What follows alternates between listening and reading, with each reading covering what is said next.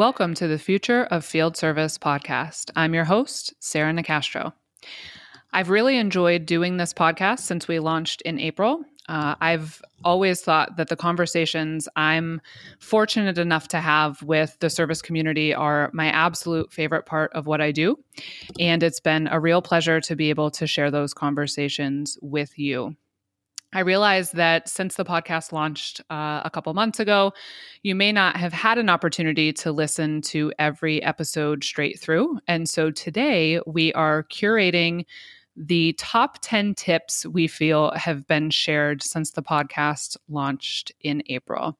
So, coming at you are 10 clips from different episodes that we feel would have a positive impact on your business. I hope you enjoy.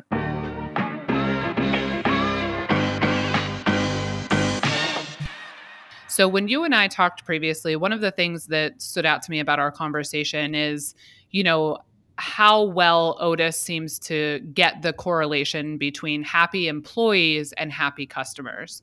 So I was wondering if, in your words, you could tell us a bit about how you would describe the relationship between employee engagement and customer experience. Yeah, I think, first of all, our mechanics, they're pretty humble, and they really pride themselves in really delivering service excellence to our customers every day. And so, when employees are engaged and really energized about what they do, they're going to deliver better service to our customers. So, we see that when we're actually giving our employees new tools, new ways of working, new processes that really drive customer satisfaction, it actually drives their engagement as well.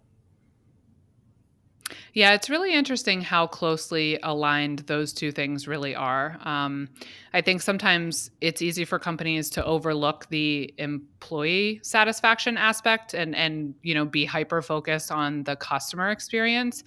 But if you can kind of shift that focus back to your employees, it really does correlate directly to what your customers are feeling.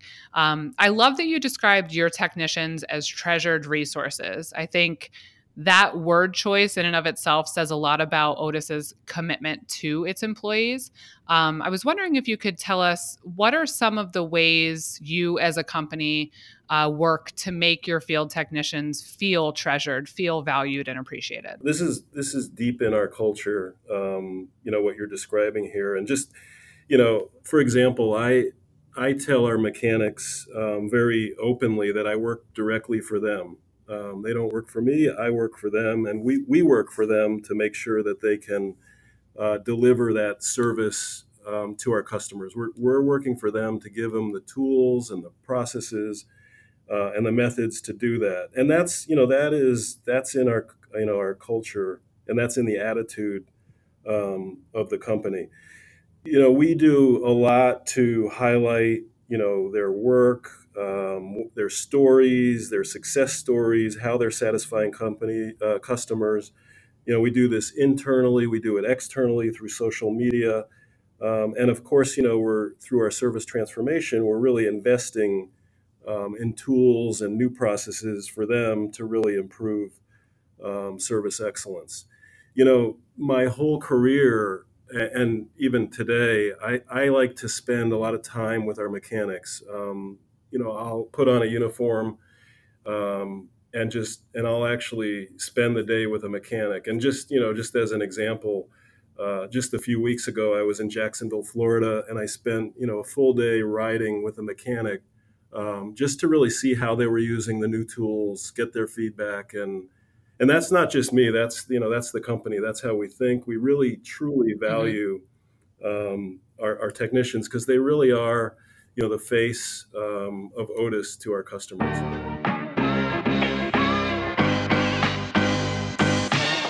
Leave us with your words of wisdom for people that are listening and have a light bulb going off in terms of, oh, wow, I really, really need to think a little bit harder about how we're doing this. My words of wisdom would be primarily understand what in your field service organization actually makes you successful. So identifying the culture, the behavior of your employees that make you successful, and then making it a plan, a program, right? Putting effort into bringing people in that exemplify that behavior. And at the same time, you can't do that blindly without also looking for the elements of your culture that will impede the change that's necessary for us to move into the future. So I don't want it to seem like it's all gloom, right? Like people have their ways, and or it's all flowers. I would to correct that. People have their ways, and we do have good employees with bad habits, right? So the other thing, we have good employees who don't like change and who like for things to stay the same.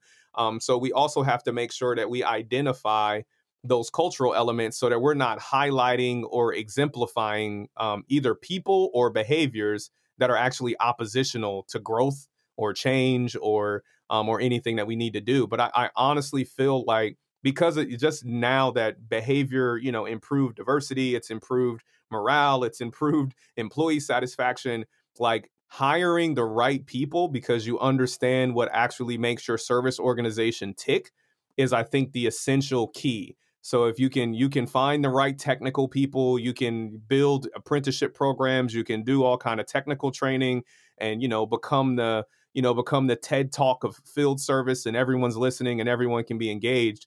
But if you don't have the right behavior, our customers are going to suffer, our existing employees are going to suffer, and then the service organization isn't going to be able to sustain. So I really think behavior is the key for growing and sustaining growth in a successful field service organization as we move to the future with acquisitions and technology changes, right? Having the right kind of people that are committed, willing to drop everything and to take care of your customers is going to be essential. And we have to do everything we can to get those people in the door and give people opportunities who have the right heart for service.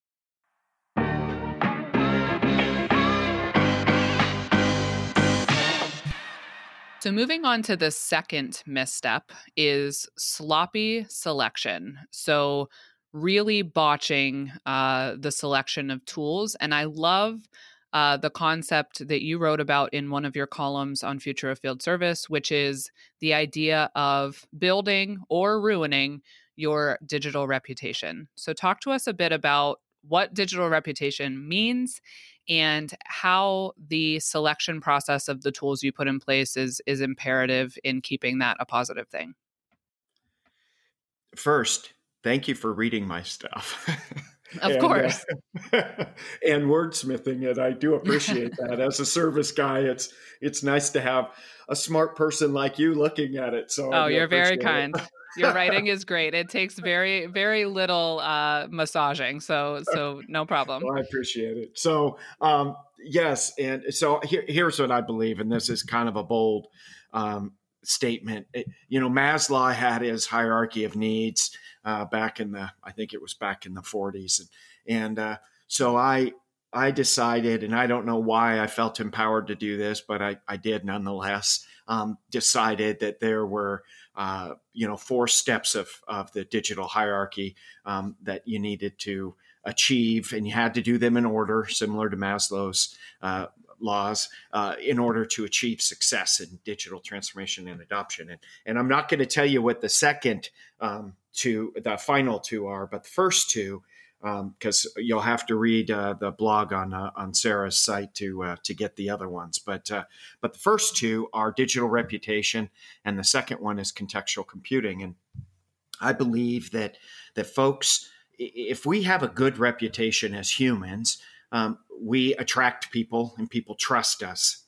It's no different than if you have a good reputation in the digital environment. If people trust the things that you're doing, if they trust that when they hit that button, everything's not going to fail, which is the deepest fear in most people, if they trust that when they put something up in the cloud that it's going to be there and not stolen by somebody else, if they trust that you can secure their data when they're ready to share it, it's able to be shared, but when it wants to be private, it can be private.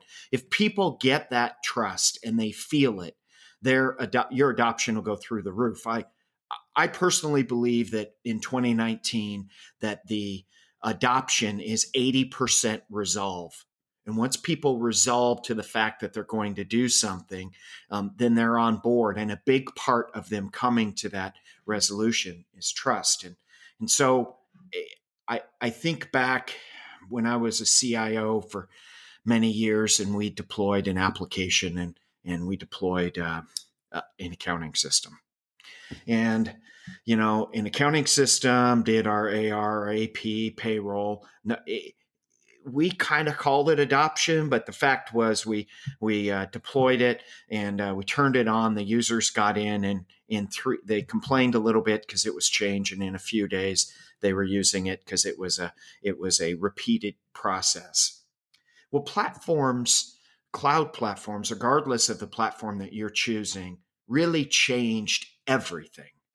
And the reason that they changed everything is because they broke up these components within an application, and I'll call them microservices that can now be leveraged by numerous applications. So a user can go to a cloud platform and be completely overwhelmed by the sea of small applications that exist on the screen in front of them.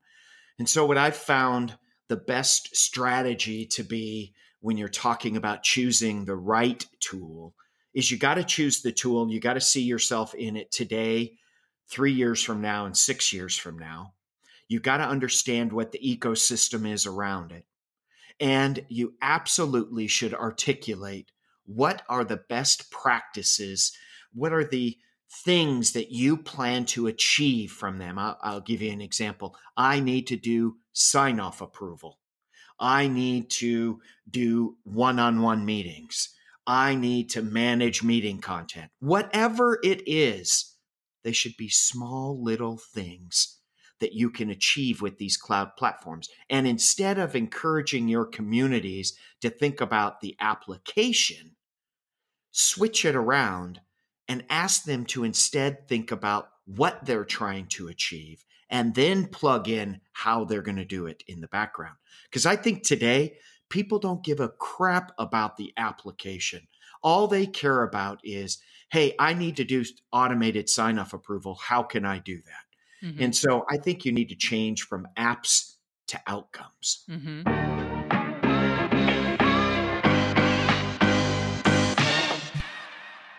Mark, you and I were chatting earlier about an earlier episode of this podcast. Episode 2 actually was with Roy Dockery from Swisslog, and the whole premise of that episode is it's certainly worth listening to. But it's talking about how field service organizations are very accustomed to hiring technicians based on experience, and that quite frankly we're running out of that. Right? Like you have to learn how to hire based on skills and behavioral attributes that can be effective within your organization, and then really train them up. So this is a really good example of a tool companies can use to be able to bring on that less experienced or not experienced level of talent and be able to, feel comfortable and confident deploying that workforce to do the job they need to do. So absolutely. And I think if I just add something here, sorry to interrupt you. No, but go ahead. It's exactly that. I mean, if we look at today's technology that we use in our personal lives, look at the trend curve of utilizing self-help technology, instant knowledge. You want to know something, you find out within a few mouse clicks of what you need to do and how you need to do it. And I think AR is one of those technology that allows you to really upskill yourself to do anything very fast. And Mm-hmm. and we see now the trends of when you look at Google, you look at Microsoft, you look at Apple, they're all heavily invested in the back end into AR technology being integrated into our smart devices. So this technology will become, I think, a very predominant the way we interact with our environments going forward. So absolutely, bringing that into our workforce is also a part of how do we keep up with attracting the new talent, right? Mm-hmm. I think that there was somebody told me that once at a conference about, in my time back then, we had no technology in our private lives, and we got really excited when we got to go to a job that had a computer and we got to play with technology. But now it's sort of become the other way around in some companies, right? Not everywhere, but in some companies where everybody's used to having great state-of-the-art technology at home, but then you go to the office and you go like, you're not really given the tools that you're accustomed to in your private life. So I think there's an element to that as well, where you see when you're empowering or attracting new talent, to work for a company, and you're offering them, saying, these are the technologies that we will let you use and give you the ability to tap into. I think that's also attraction factor for the right talent that you want, to secure that sort of business proposition for tomorrow. And that's very important in today's time. We believe that strongly.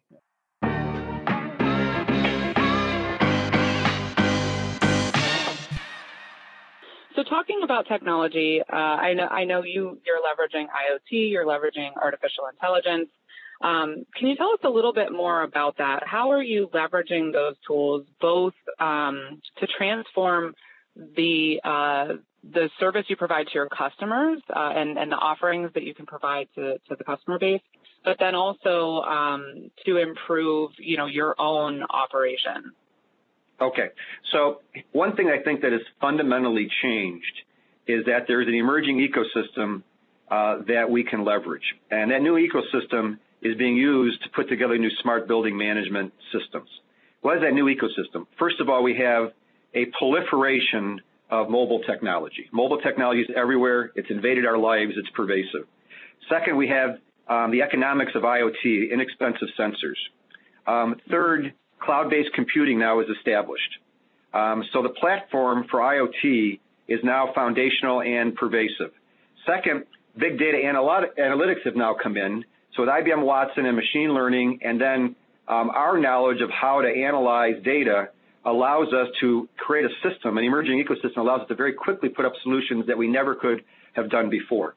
The result is that now we can have a real-time monitoring of critical components, vibration, temperature, humidity, leveling, how often the car is being used. That's number one. So real-time monitoring of critical components. Number two, that allows us to do what? With a little bit of artificial intelligence and machine learning, proactive problem solving. Number three, it allows us to have a real-time view of the asset performance, and then what's the outcome? So you asked about how do we improve our service operations. The outcome is this. One is that our first-time fix rate can be improved by 15 to 25% because when we send a technician out to solve a problem, we're also telling them what the best repair procedure is. Through our analytics and diagnostics with Watson, we're also telling them what parts to bring. So now the first-time fix rate is huge because a typical truck roll in North America is a couple $100. So that's how we're improving our operation. The second thing is that since we can see and predict problems, not days ahead of time, but actually weeks, we see the trends change. Our call-out rate or number of calls to the customer has gone down between, depending on the customer, 10 to 15%. So first-time fix rate, 15 to 25, call-out rate, 10 to 15%. And then we also are improving our operations by seeing how effective the repair procedures are, and we'll recommend the best one going forward. So those are things. But my favorite outcome is the number of hate calls are reduced by 40%. I call them hate calls. That's the number of people calling us and yelling at us that our service is bad. Because what we're doing now is when we see those trends, if it's a vibration, we're saying, we're probably going to have a governor problem or a motor problem over the next couple of months. At our next call, where we have a scheduled visit, they work on that too. So we kill two birds with one stone. Yeah. So again, we're experiencing a huge amount of mobile data devices in use. We have sensors and IoT connections that allow us to collect that data. And we're using cognitive analytics with applications like IBM Watson to then analyze that data and do what? Prevent a problem before it happens, improve the intelligence of the technician when he gets there, make sure he has the right part, and then what do we end up doing? Improving the customer experience.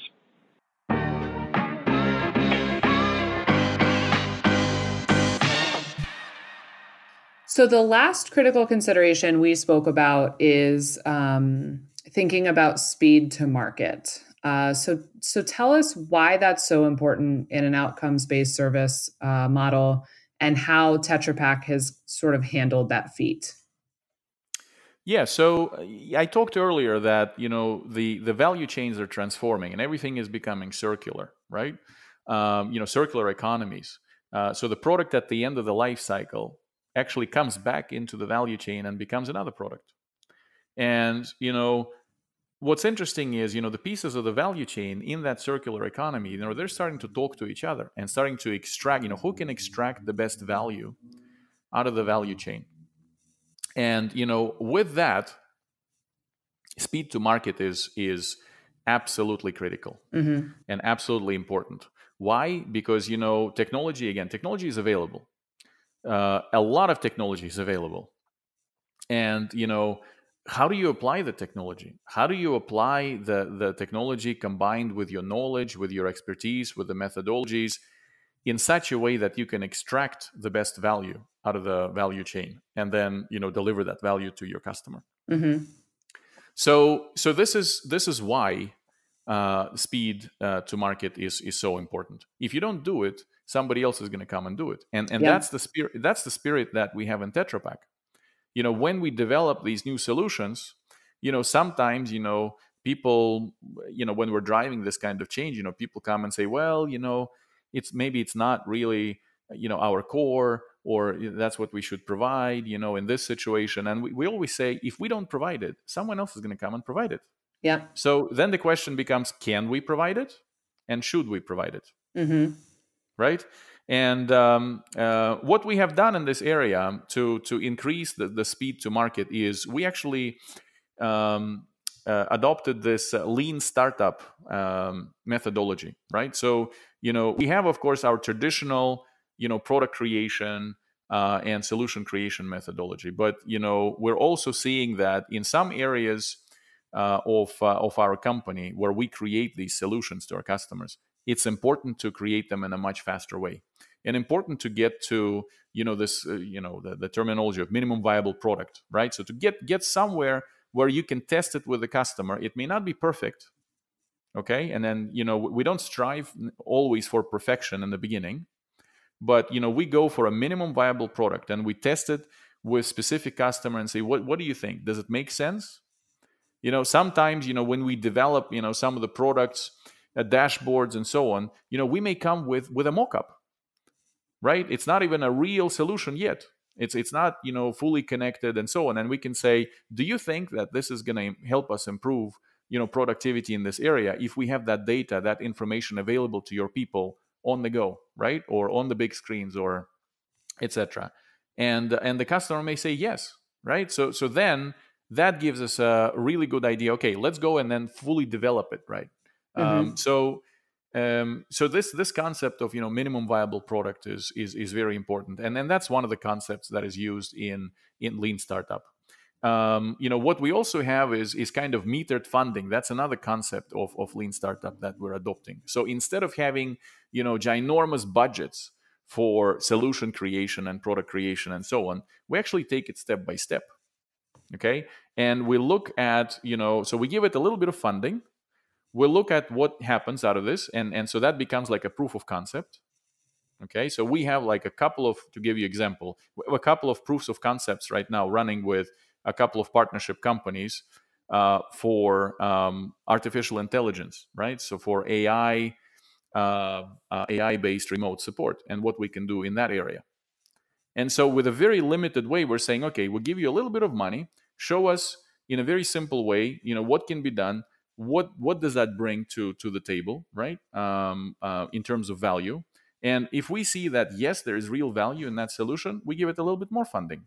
And we develop it further and further and further. And so then that becomes, a full-scale solution that we can industrialize and go and offer to our customers. So this is a completely new way of working versus a traditional way where you develop a perfect product, right, with perfect characteristics based on market research, and you have a lot of consumer data, and I think my customers need this and my consumers need that, and you develop a perfect product and then you go to market with that product.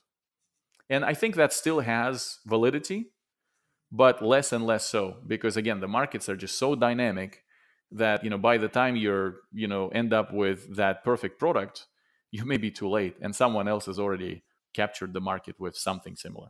So speed to market is extremely important.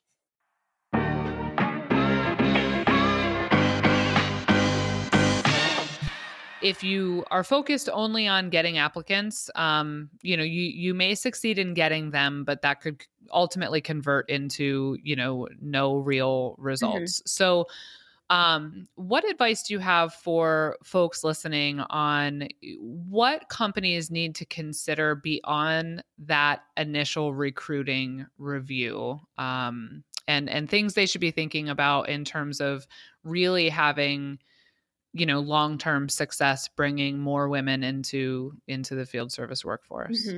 Yeah, you can hire 25 women, but if they don't stay at your company, that work really didn't pay off. So thinking about how to retain women is so important, and employee retention as a whole.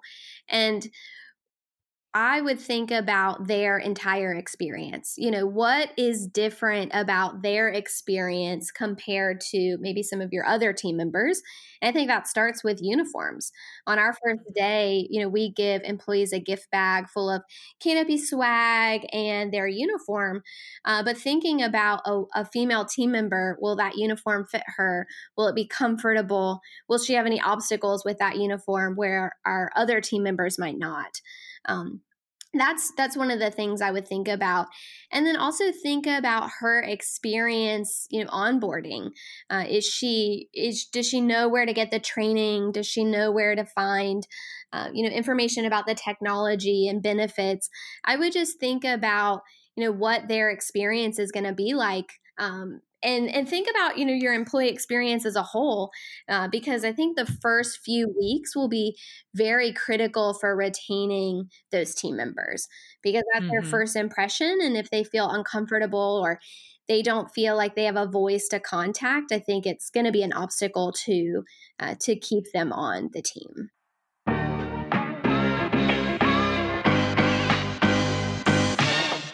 What other advice would you have for folks like yourself that are running companies in the trades to try to start to create a dialogue around this and to, kind of rebrand and evangelize the field service options? Absolutely. Well, I've actually thought a lot about this, and because it's not easy. Let's be honest. There's a lot of trades out there that just aren't sexy, right? I mean, and I think that was proven by Mike Rowe and his dirty jobs and this and that.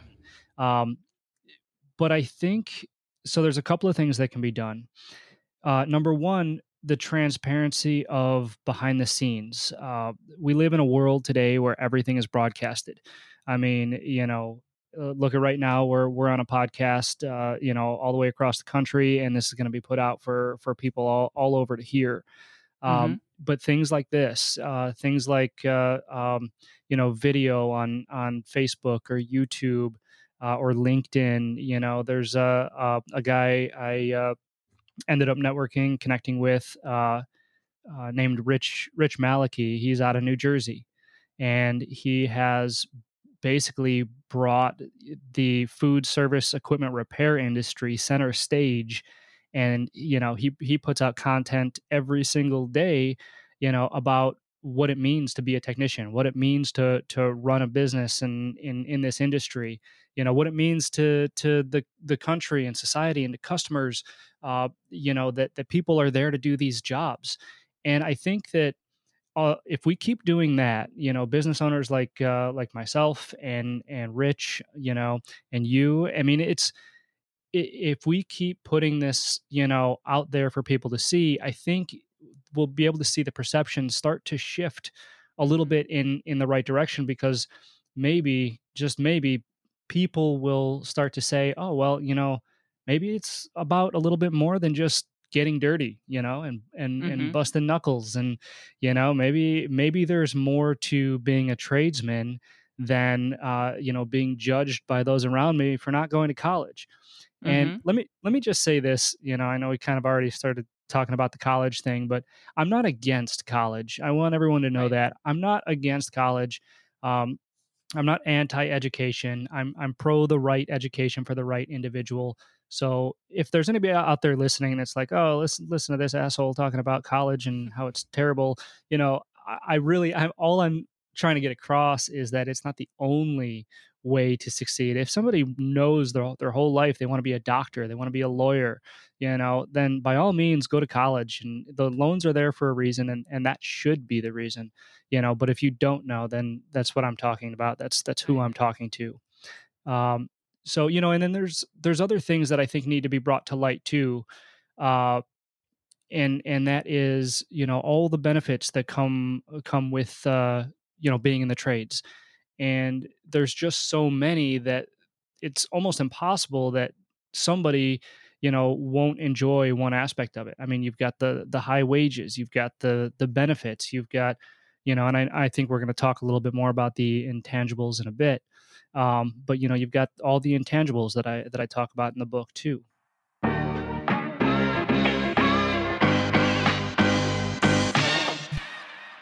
Okay, so diving into the rules, the first rule is to only rebuild or introduce a new operating model when it is absolutely necessary.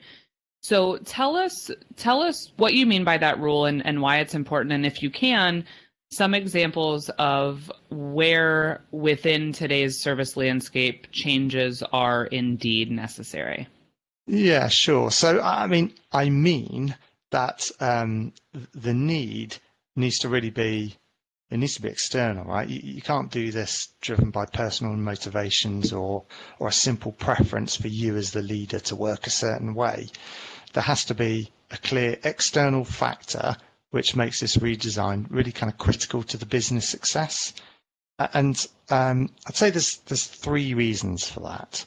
The first up is one of pragmatism, really. Operating model rework is really hard. And like with lots in field, it's doubly hard in a field environment. So, to be honest, we've just all got better things to do with our lives, I think, than doing a really hard piece of work that's actually unnecessary. Right. The second is it's high risk. By definition, it's disruptive. It's disruptive to the people, to your customers, to the business itself. And therefore, there's got to be enough commercial incentive to do it. So that might be because there's a prize for doing so, a sort of pull factor, or it might be that there's a risk in not doing so. The risk of doing nothing is greater than the risk of doing something. And I think, like in the transformation we've been doing most recently in enterprise, it's been that latter case actually. It's with this general simplification of the work and the drop in the more technical volumes of more technical work we're doing, it's getting increasingly difficult to compete. So for us, the risk of inaction was actually greater than the risk of action. Mm-hmm. And then I think finally, without a really strong reason behind it, you're going to really struggle to sell it to your people, to your customers, to your internal stakeholders, right? They will sniff it out if it isn't based on good, solid external motivations, and then it won't work if they don't buy into it. I think you asked also in there where it was examples within today's service landscape. So of the many interactions I've had with people working in the field arena across loads of different industries and contexts, there's a lot of common drivers for this type of change. Mm-hmm. It's perhaps a change in the technology we support, so the sort of product we're supporting. So generally, I think what you see is a move towards connected products, and that's lowering the level of technical skill required. Mm-hmm. That's particularly true in the TMT sector. It could be a change in the technology that supports us in field. Our allocation systems, remote access, diagnostics, AI and augmented reality, mobility, they all open new avenues for maximizing the impact of field and or reducing the cost of field. Mm-hmm. And then I think there's also an increase in customer experience expectations. So, you hear all leaders talk about that across all industries, all environments, whether that's field service, sales, anything. We see this leak from some of the big consumer brands that starts to leak into people's expectations in the business environment too. And so just across the board, you see an exponential growth in customer expectations. Absolutely. Demographics, another really common driver I hear about a lot. So particularly for field organizations with a strong engineering element, so TMT, energy, healthcare equipment, you hear a lot about the demographic of the workforce necessitating some degree of change. And then lastly, the market itself driving a change, changes in price points or regulation, etc. And yeah, I think if you speak to anyone working in a field environment, a lot of those drivers will resonate as things they're dealing with and good trigger points for generating an operating model redesign.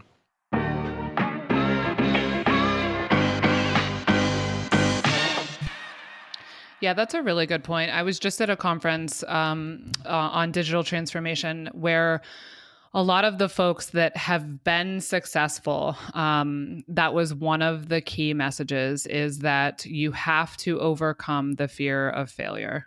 You really have to know that to innovate, to really do something differently, it can't be a completely smooth ride. I mean, there's going to inevitably be bumps in the road, and if you have, not only if you fail, if you fear that yourself, but if you don't give your employees the empowerment to not feel scared of failing, that it becomes very, very difficult to actually innovate successfully. Yeah, I used the word failure. We had to give these like team presentations, and I just said kind of flippantly, I was like, yeah, we all failed at that. And I could feel this collective like tightening like in the group, because this group wasn't familiar or comfortable with that. And for me, I was like, oh, it wasn't a thing. And I was like, because I was getting on to, and here's what we learned from the fact that we all failed. And I think, if you go back to purpose, and this is one of the interesting things about sort of change makers, often because they're so purpose driven and they care so much about what they're doing, that there actually is almost more of an intensity about failure, because it's like, well, the stakes are really high. This isn't just about closing this one deal. This is more meaningful to me than this. And so then your sense of self-identity and self-worth can get wrapped up in those failures. So if we go back to creating a space and openness for, reflection, it gives you some of that distance to say, nope, that was just that failure, and I'm going to get back at it because it is so important for me to continue to tackle it.